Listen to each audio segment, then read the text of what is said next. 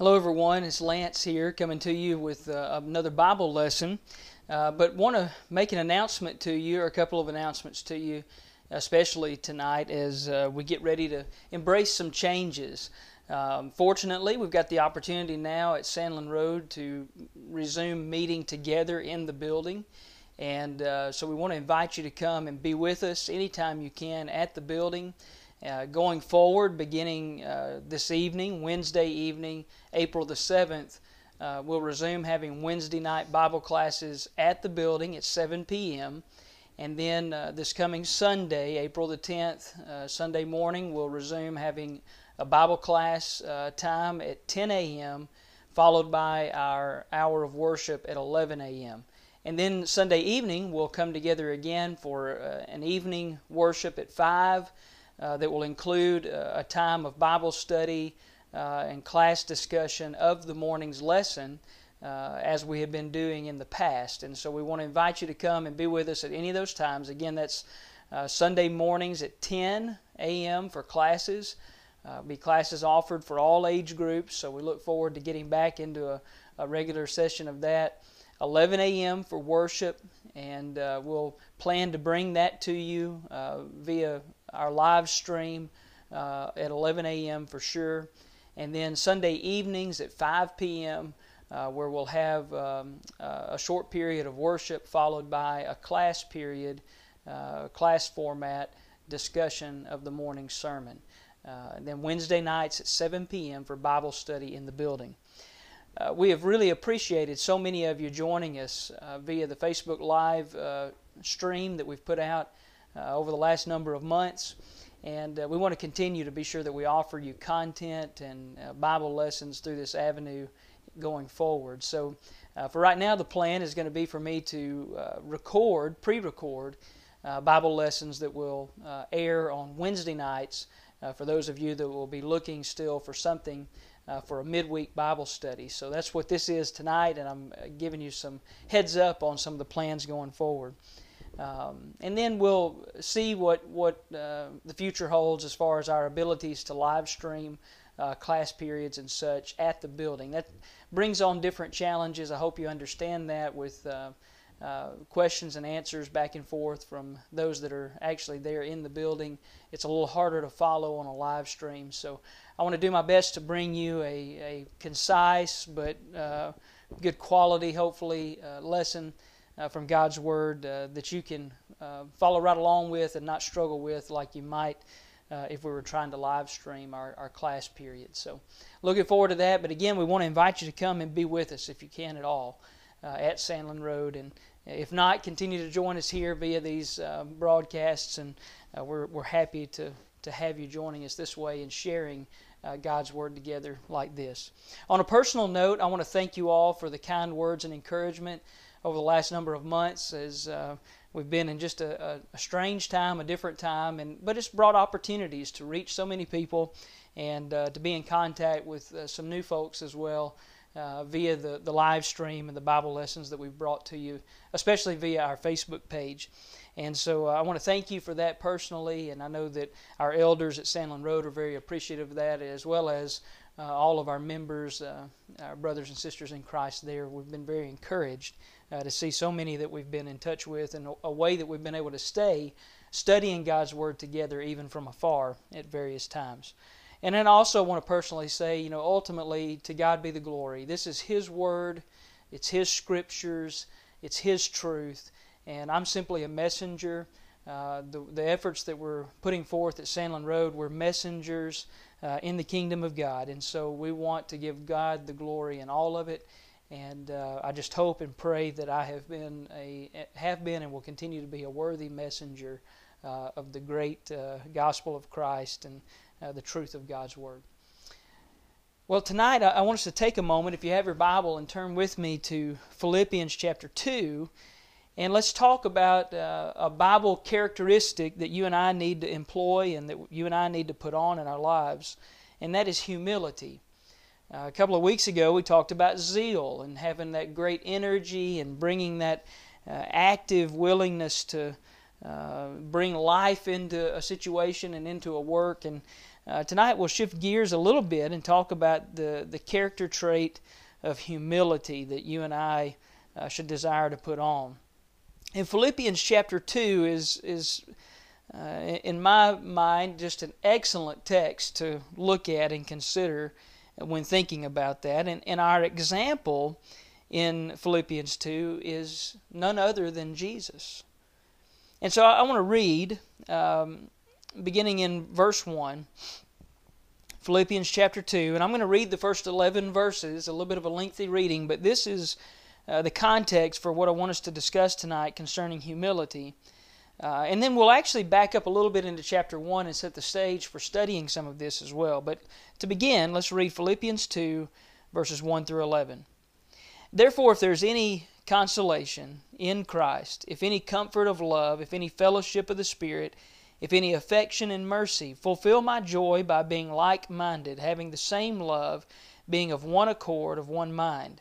Let nothing be done through selfish ambition or conceit, but in lowliness of mind let each esteem others better than himself. Let each of you look out not only for his own interests, but also for the interests of others. Let this mind be in you which was also in Christ Jesus, who being in the form of God did not consider it robbery to be equal with God, but made himself of no reputation, taking the form of a bondservant and coming in the likeness of men. And being found in appearance as a man, he humbled himself and became obedient to the point of death, even the death of the cross. Therefore God also has highly exalted him, and given him the name which is above every name, that at the name of Jesus every knee should bow, of those in heaven, and of those on earth, and of those under the earth, and that every tongue should confess that Jesus Christ is Lord, to the glory of God the Father. I really love this text, and I no doubt have taught on it before, but specifically this evening I want us to consider it in view of this idea of putting on the characteristic of humility. It would be wise for each of us to put on humility in our lives. In a book that I'm using to study a little bit here with tonight, In His Image by Brother Rick Billingsley, he has a quote at the beginning of the lesson on humility in this book that says this. The quote says, "No garment is more becoming to a Christian than the cloak of humility." No garment is more becoming to a Christian than the cloak of humility. You know, it really is something when we can put on humility, when we can show a humbleness of heart and action, a humbleness of attitude. It's very becoming. It's something that will actually draw others to us and will show a special kind of compassion and kindness in us that will be magnetic in a lot of ways and attract others to us. Because the opposite, when you're someone that is arrogant and prideful and boastful, in so many ways that can push others away and distance yourself from others very quickly, maybe even unintentionally, but it can happen just because of that bad persona, that bad air that's being put off. In defining humility, we can say that humility is having a humble opinion of oneself. And in a scriptural sense, we might even think about terms like modesty or lowliness of mind. Modesty or lowliness of mind. And so as you read through the Bible scriptures, you'll see terms like that in talking about God's people and talking about godly characteristics.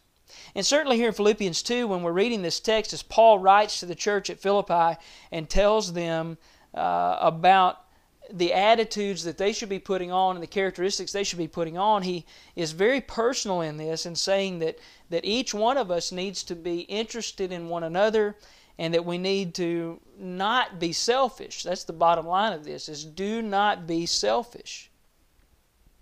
And then he gives us this great example of Jesus, and beginning in verse 5 when he says, let this unselfish mind be in you, which was also in Christ Jesus. He's the ultimate example. And when thinking about Jesus, he outlines why Jesus had every right to be arrogant, if you will, or to have himself upon a pedestal or a throne of glory, because he was deserving of that. as we're told there, that He was in the form of God, verse 6, equal with God, of total reputation, and yet He made Himself of no reputation. He was in the place of needing to be, deserving to be served as a master, as a king, as a God, and yet He humbled Himself into the form of a bondservant. And although He was God, He became man in the flesh. And the ultimate statement on it is in verse 8, when it says that He humbled Himself and became obedient to the point of death, even the death of the cross. I want to break down those statements here in just a moment, and that'll be the main thrust of our lesson. But before I do that, I want to back up to chapter 1. Because in Paul's writing to Philippi, obviously this is a flowing deal that men have put chapter and verse to, but I feel like it's necessary for us to go back and to see some of what he said to even introduce this. Go back with me to Philippians 1 and verse 27.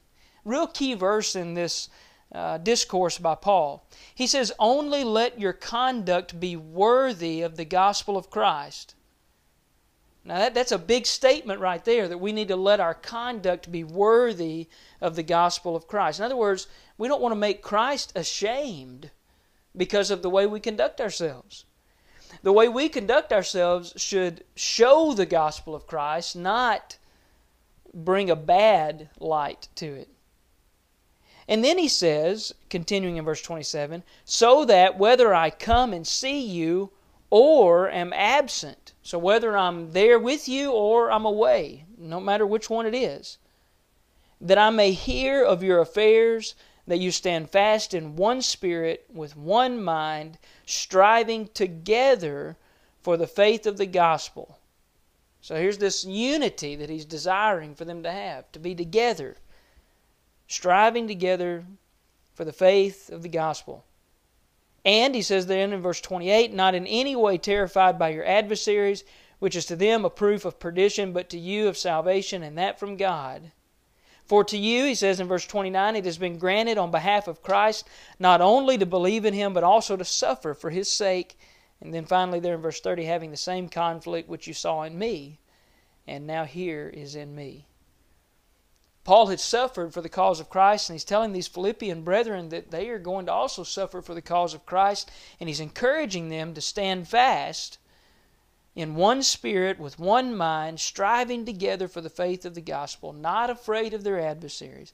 And I'm going to tell you, when you think about that, what they were facing, what they would be facing, and what he's calling them to do to keep their conduct worthy of the gospel of Christ and all of these things, it really does require humility. It requires the willingness to not only look out for your selfish needs and desires and wishes, but to be considerate of one another. And that's exactly what he says then, as we read in the first 4 verses of Philippians 2. And he begins that again, just to remind us, after looking at those last verses of chapter 1.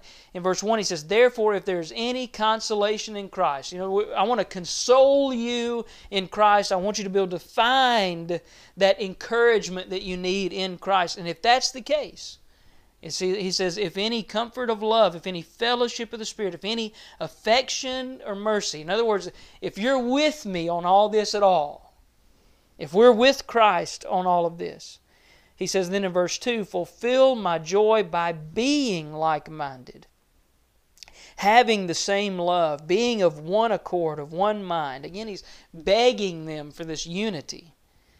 And then how's that going to happen? How's that going to happen? How does that really happen? Verse 3, "Let nothing be done through selfish ambition or conceit, but in lowliness of mind let each esteem others better than himself." If we're not looking out for the interests of others, if we're not in humility preferring one another over ourselves, then inevitably we're going to be all pulling in different directions. If you pursue what selfishly you want to do, and I pursue what selfishly I want to do, and then brother so-and-so pursues what they want to do, and sister so-and-so pursues what they want to do, then we're all just pulling in different directions. And ultimately what Paul is saying is there needs to be unity here, so that we're stronger and unified and striving together. And that requires humility. It requires this willingness to submit in that way to one another and to do things not for selfish ambition, but to do it for the betterment of the whole, for everyone.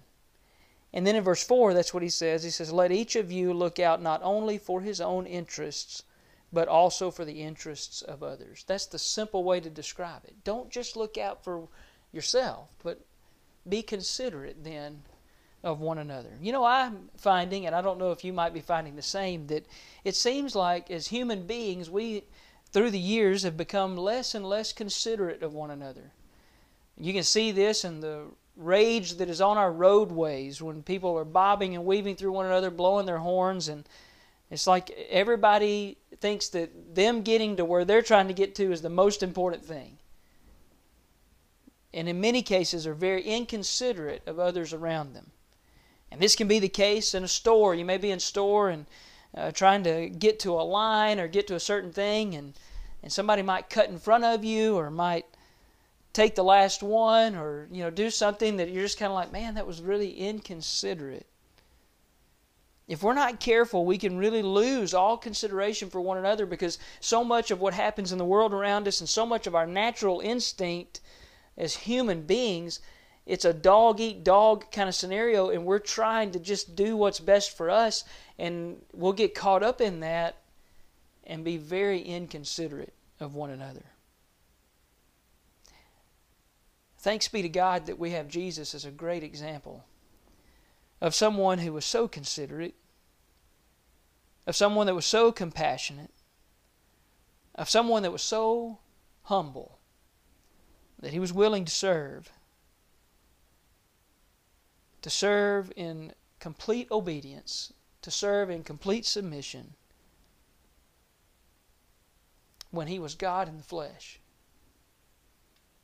You know, we all like to have a pat on the back, and we all like to be encouraged. We all like to be bragged on. But no one was more worthy of pats on the back, of accolades and recognition than Jesus Christ Himself. And yet Jesus wasn't looking for that. Jesus was looking to serve. And ultimately to just render obedience to the will of His Father. How many times throughout the life of Christ did Jesus speak of being about His Father's business, of doing His Father's will, of it being the words of His Father in heaven, not His, that He was carrying out? Well, we can certainly learn that, and Paul outlines it here in this text in Philippians 2. But for the last few moments of our lesson tonight, I want us to consider again verse 8, that powerful statement about Jesus in the middle of the verse when it says that He humbled Himself and became obedient to the point of death, even the death of the cross. There's a lot to unpack right there just in those few statements. So let's spend just a moment on each one of them. First of all, note it says He humbled Himself. You know, sometimes in this life things happen to us that humble us. We go through a bad experience, or we have a failure, or something that kind of jolts us and puts us in our place, so to speak, and we're forced in a way to be humbled in those moments. But we can also make the choice to humble ourselves. To humble ourselves. And Jesus is the ultimate example of that. It wasn't that anything happened to Him to force Him into humility. He chose to humble Himself. Also notice it says that He became obedient to the point of death. He became obedient. That also was a choice. When we think about our children, as parents, we force obedience on our children. Maybe even in schools, the administration is in many ways forcing obedience upon the students. Maybe in a work environment, the employer is forcing certain obedience upon an employee. But with Jesus, He willingly chose to obey God the Father. And you and I can do the same and should do the same. And through doing that, we show our humility, our submission to God and His will, His commandments. And His obedience was not conditional. It wasn't, okay, God, I'll obey you so long as it works out for me. No, it was obedience to the point of death. You and I need to choose that. That we're going to be obedient to God to the very end. If it means that we give up our lives. And that means if we give up anything in between. That we're willing to give it up. That we're willing to show that level of humility through our obedience to God. And then I want to also dwell on that very last statement when Paul emphasizes even the death of the cross. There are a number of ways in which we could understand that or take that. One is that was a terrible death. It was a torturing death. It was a painful, humiliating death. But also we can understand that it was an undeserved death. That He was innocent, and yet He died the death of one who was guilty of the worst. You know, sometimes in this life you and I are going to suffer, and sometimes you and I may suffer unfairly. Sometimes you and I may experience things that we didn't see coming, that we didn't expect, that we didn't ask for, we didn't pray for, we never would have hoped for. And in those moments I would ask that each of us, including myself, remember our Savior. Because His death on the cross, the suffering of our Savior, was the ultimate of all of that. It was the ultimate in suffering and remaining obedient to God. And at the same time, it was the ultimate in suffering when undeserving and remaining obedient to God. A complete display of perfect humility. And so I want to ask you and I tonight, as we think about this great lesson on humility, are we going to humble ourselves under the mighty hand of God? Are we going to humble ourselves under the mighty hand of God that He may lift us up? Or are we going to continue to pursue our own personal interests, selfish ambitions, remain conceited? We need to be careful. Remember in James 4 and verse 6, we read that God resists the proud but gives grace to the humble. Verse 7 then says, therefore submit to God. Resist the devil, and he will flee from you. You know, we need to really think about that and make sure that that's our goal. Peter echoes this same statement in 1 Peter chapter 5. When he says, beginning in verse 5, likewise, you younger people, submit yourselves to your elders. Yes, all of you be submissive to one another, and be clothed with humility. For, same statement as James made, God resists the proud, but gives grace to the humble. This is a proverb from Proverbs 3, verse 34. They're re-quoting the Old Testament. And then Peter goes on to say, beginning in verse 6, therefore, humble yourselves under the mighty hand of God, that He may exalt you in due time, casting all your care upon Him, for He cares for you. We need to be under that mighty hand of God, willingly, obediently, submissively, in all humility, as we strive to serve Him and have a home in heaven with Him someday. I hope this has been an encouragement to you. I would invite you to share it with others if it has. Again, we want to invite you to come and be with us at Sandlin Road any opportunity that you may have. You can visit us online at sandlinroadchurch.com. We also have a YouTube channel where videos are posted from time to time as well, so find us on YouTube at Sandlin Road Church of Christ. And then, of course, we invite you to continue to share things through Facebook, our Facebook page as well. Thank you so much for joining us tonight, and We're going to have some changes here in the times ahead right now, but we're going to keep trying to bring Bible lessons to you and continue sharing God's Word together. Will you pray with me tonight?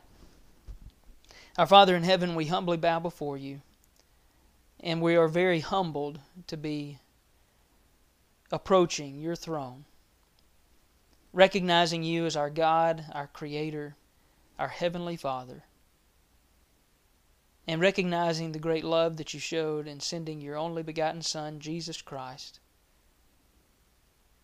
to come to this earth, to walk among men, to humble Himself to the point of giving His life on the cross of Calvary.